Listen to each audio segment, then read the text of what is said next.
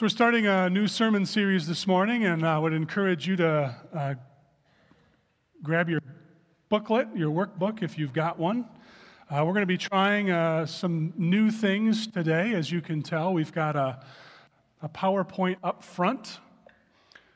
We're going to try this out a little bit and see if it provides me a little easier access in terms of referring to the screen. But we are going to start a series in the book of Esther, and so there's a workbook here. There's the passages that we're going to be looking at each week. There's some questions that we will be using each week. They're familiar questions, and we're going to spend the next 7 weeks or so working our way through the book of Esther. Now, one of the things that we should note about the book of Esther is that it hasn't always been a book of the Bible that has been well loved and appreciated in the life of the church. For example, the book of Esther is one of the only books of the Old Testament where there are no pieces of parchment that are in the Dead Sea Scrolls. Almost every other book of the Bible has some portion of it that shows up in the Dead Sea Scrolls, but not Esther. And in fact, for 7 centuries, the church of Jesus Christ didn't have a commentary written or a sermon written on the book of Esther. Martin Luther and John Calvin both said, we'd rather not have Esther as part of the Bible. And so the book of Esther as scripture, as part of the Word of God, has always had a bit of a confusing life in the church. You might have heard growing up that Esther is the only book of the Bible that doesn't have the name for God. It doesn't have the name God. It doesn't have the name the Lord. And so how can we spend 7 weeks focused on a book of the Bible where God doesn't show up, or at least not obviously show up? In the book of Esther, we don't see the main characters praying. We hear about them praying. But as we've learned over the last couple of weeks, there's lots of people in our culture and our society, especially in sports media, who talk about prayer. But to my recollection, only former Lions quarterback Dan Orlovsky actually prayed online or on screen for Damar Hamlin. So what do we do with this book of the Bible where there's no mention of Sabbath, no mention of sacrifice, no mention of other Jewish practices, there's no mention of God? Do we take this book and say it's a really nice part of the Bible? Or do we recognize and wrestle with the truth that this is part of God's story? After all, if God gives us the Bible, not just as His words to know the truth of what He's done, but the story of who He is, then Esther provides us a window into the character of God and how He often chooses to operate in a very unique way. Which leads us to the question of why Esther?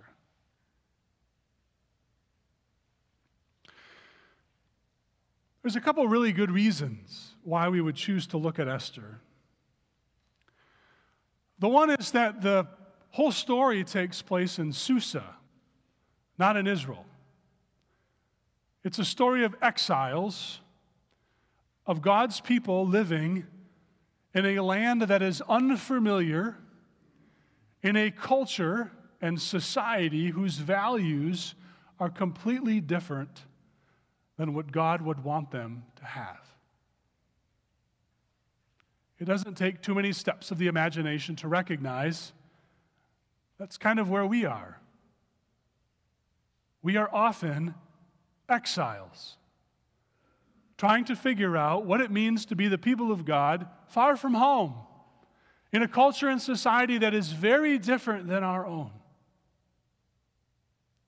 And the reality is that for many of us, where God shows up and how God shows up is much less like God to Abraham. Abraham, Abraham, right? We're not getting that voice. God isn't appearing to us in a dream like he did to Joseph. God isn't sending an angel into our pantry on Monday afternoon to give us a word from God. The reality is that for most of us, 99% of our lives, other than maybe those mountaintop experiences, those few and far between experiences where God shows up and reveals himself to us in a remarkable way, our lives look a lot like the book of Esther,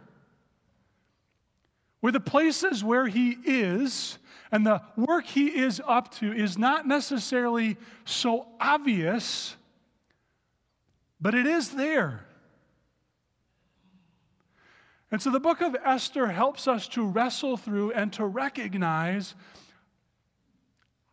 how to look for God and how to trust God when where he is and what he's up to isn't so obvious.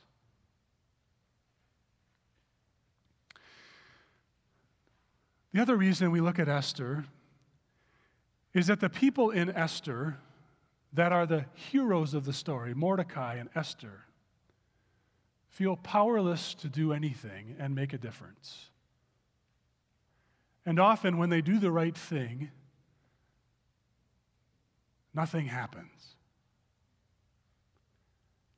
which is often our experience as well. And so how do we, as God's people who find ourselves in a society that isn't necessarily all that familiar to us, who aren't always able to see exactly how God is using the situation where we are, where when we do good things, we don't always experience a reward, and we often feel powerless to act, where do we see God? And how do we grow in trust of what he's up to?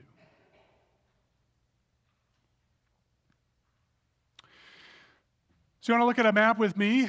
Esther begins way over here in the citadel of Susa. We are in the capital city. It's modern-day Iran, but we're pretty far from home, right? Jerusalem is the homeland of God's people, and the route isn't a direct route like we might go on 96 from Grand Rapids to Lansing. We got to follow the water, and so we got to follow the Thornapple River as we wind our way up into and then down through the Euphrates River. And we learn in the Bible that God's people go into exile about 600 years before Jesus.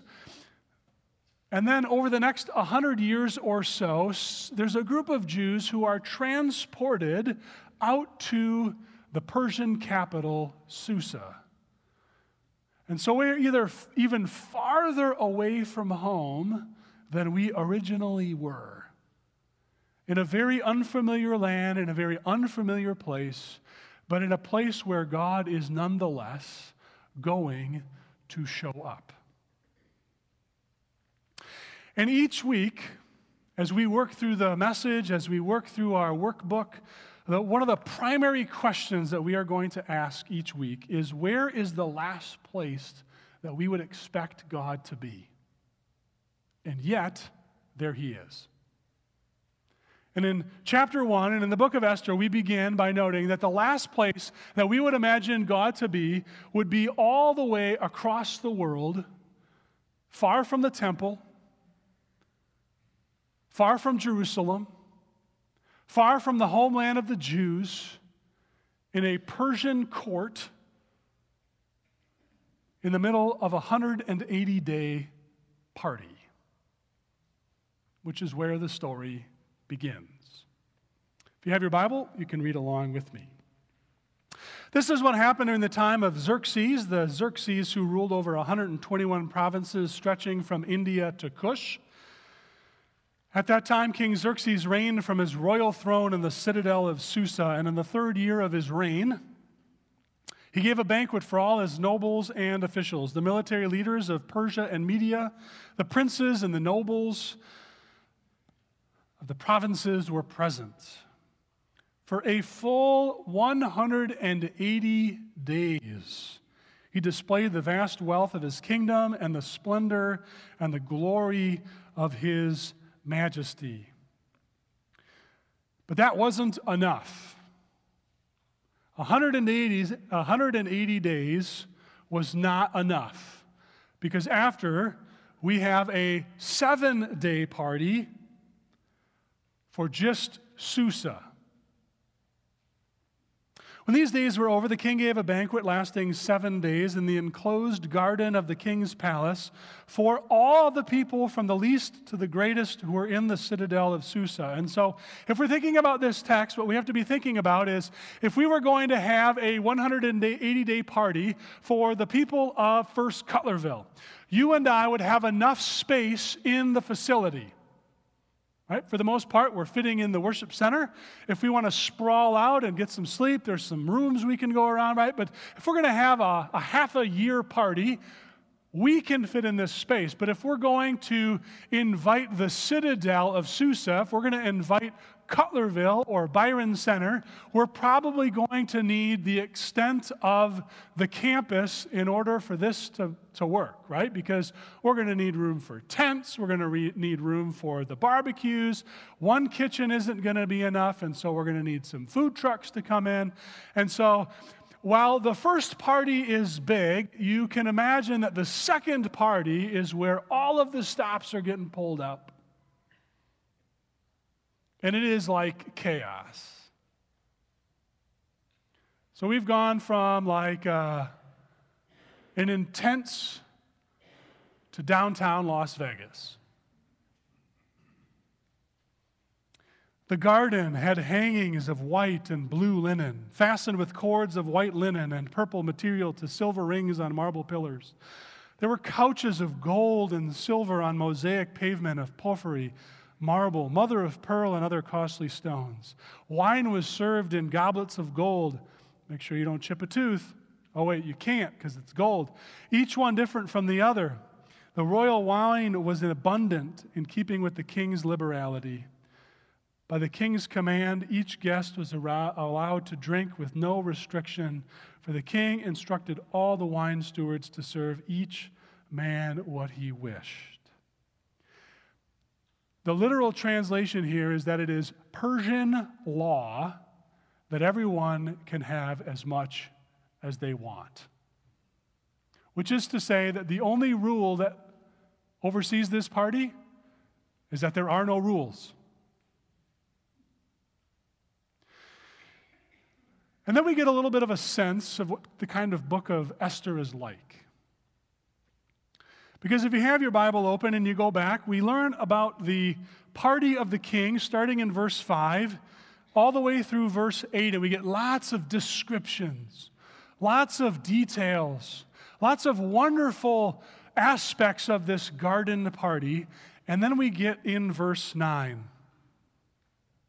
Queen Vashti also gave a banquet for the women in the royal palace of King Xerxes. Now, I realize that it's January 8th, it's 10:10, and you're not quite awake yet. But that is a joke according to the author of Esther. Right, the author is setting us up, saying, look at this king. This king is all about parties, all about himself, all about celebrating, all about grandeur. And oh yeah, Vashti, yeah, she had a party too. The woman here is an afterthought. And she will clearly become an afterthought even more in the verses ahead. But this is done to set us up to be thinking about King Xerxes, King Ahasuerus, his other name, in a way that sort of wonders about the silliness of this king, who makes a rule at his party to say, we've only got one rule. You got to drink whatever you want. That's it. It's a satire, it's a farce. It's funny until it's not. Keep going. On the seventh day, when King Xerxes was high in spirits, he commanded a whole bunch of eunuchs, 7 there, to bring before him Queen Vashti wearing her royal crown, wink, wink, in order to display her beauty to the people and nobles, for she was lovely to look at. Just the crown. When the attendants delivered the king's command, shock of all shocks, Queen Vashti refused to come. And the king became furious. Notice he's still high spirits from wine, and burns with anger. And since it was customary for the king to consult with experts in the matters of the law and justice, he spoke with wise men who understood the times and were closest to the king. We get a whole bunch of names there. There's 7 of them who had special access to the king and were in the highest kingdom. According to the law, what must be done to Queen Vashti? Pause. We all know that if we are angry and full of rage, especially under the influence, the best thing we can do is go to our 7 best friends for advice, who are also in high spirits and angry. Correct? No. Again, the author is setting us up to see this king as a joke. This man doesn't even know how to handle his own wife. He doesn't know what to do, and so he calls his friends in. I'm feeling kind of sad and angry. What should I do here? And of course, the advisors are willing to oblige. She has not obeyed the command of King Xerxes, and the eunuchs have taken her. Then Memucan replied in the presence of the kings, Queen Vashti has done wrong, not only against the king, but also against all of the nobles and the people of the provinces. By her not coming out in just her crown, she has offended not just you, king, but she has offended me and all of the other nobles. And in fact, she has offended every man everywhere that lives in Persia.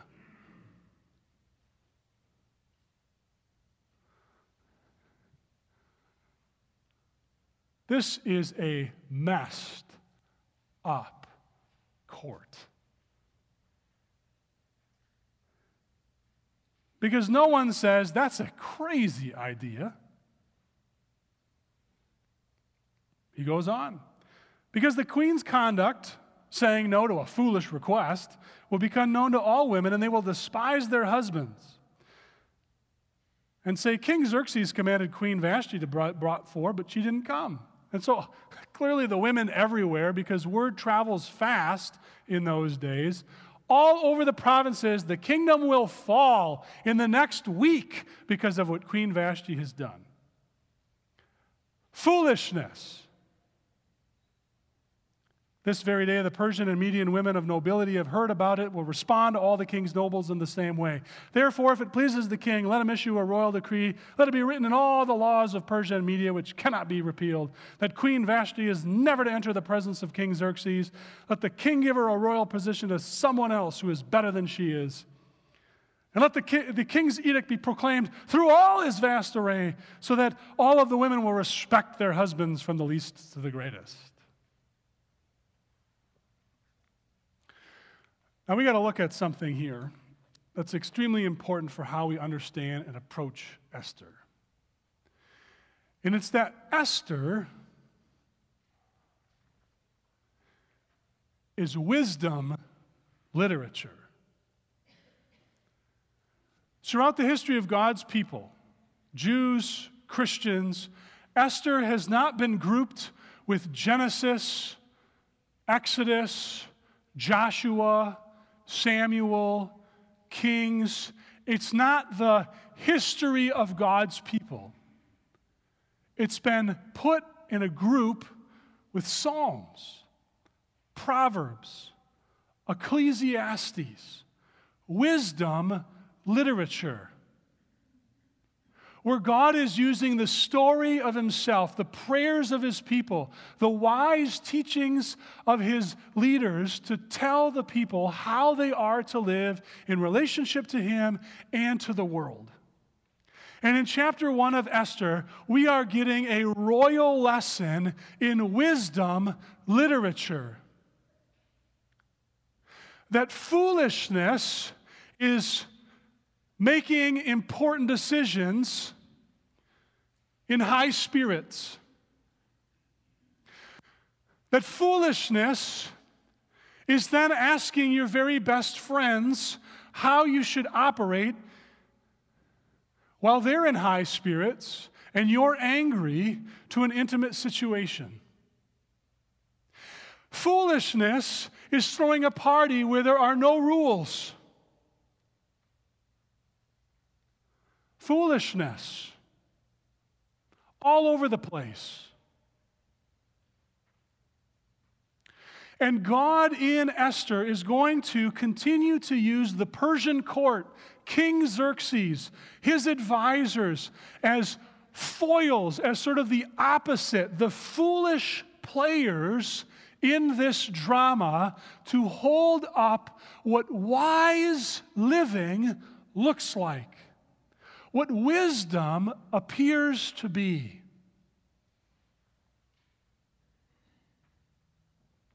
Foolishness is not taking a single event and blowing it all over out of proportion and saying the downfall of the kingdom is coming because of this one no.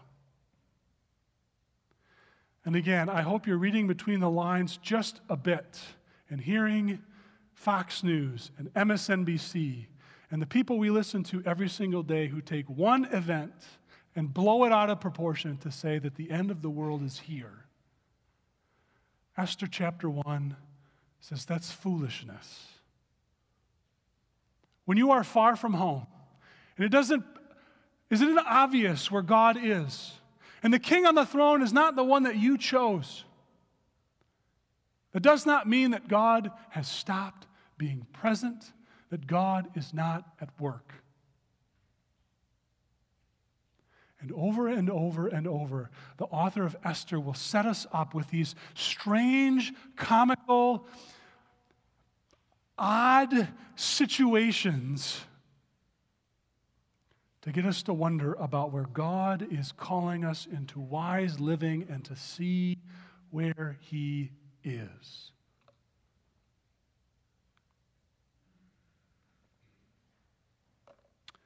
Which is why we got to read 4 verses out of chapter 2.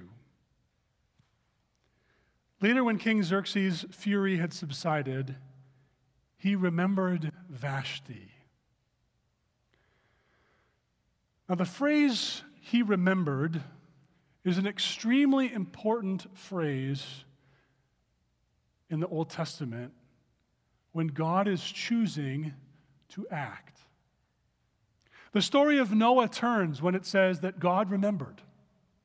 The story of Exodus turns when God remembered His people. And so the author is using a little bit of a hint to say, while it is King Xerxes who remembered, God is using King Xerxes' memory to set in motion something that only God can see. God remembered Vashti, what she had done, and what He had said, and He's sad. So the king's personal attendant said, "Hey, let's find a new queen. Let a search be made for beautiful young virgins for the king. Let the king appoint commissioners in every realm.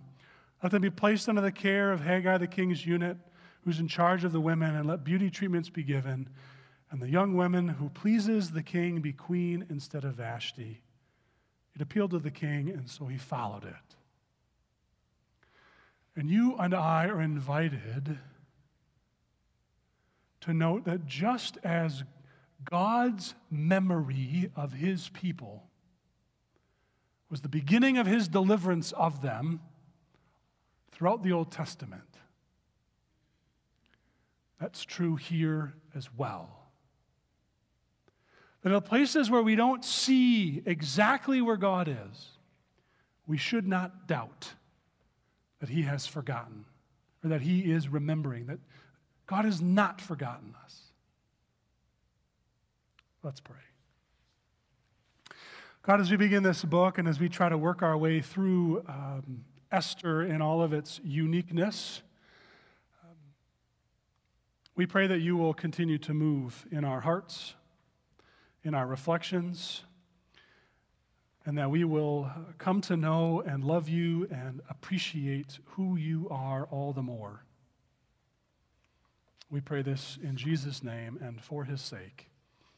Amen.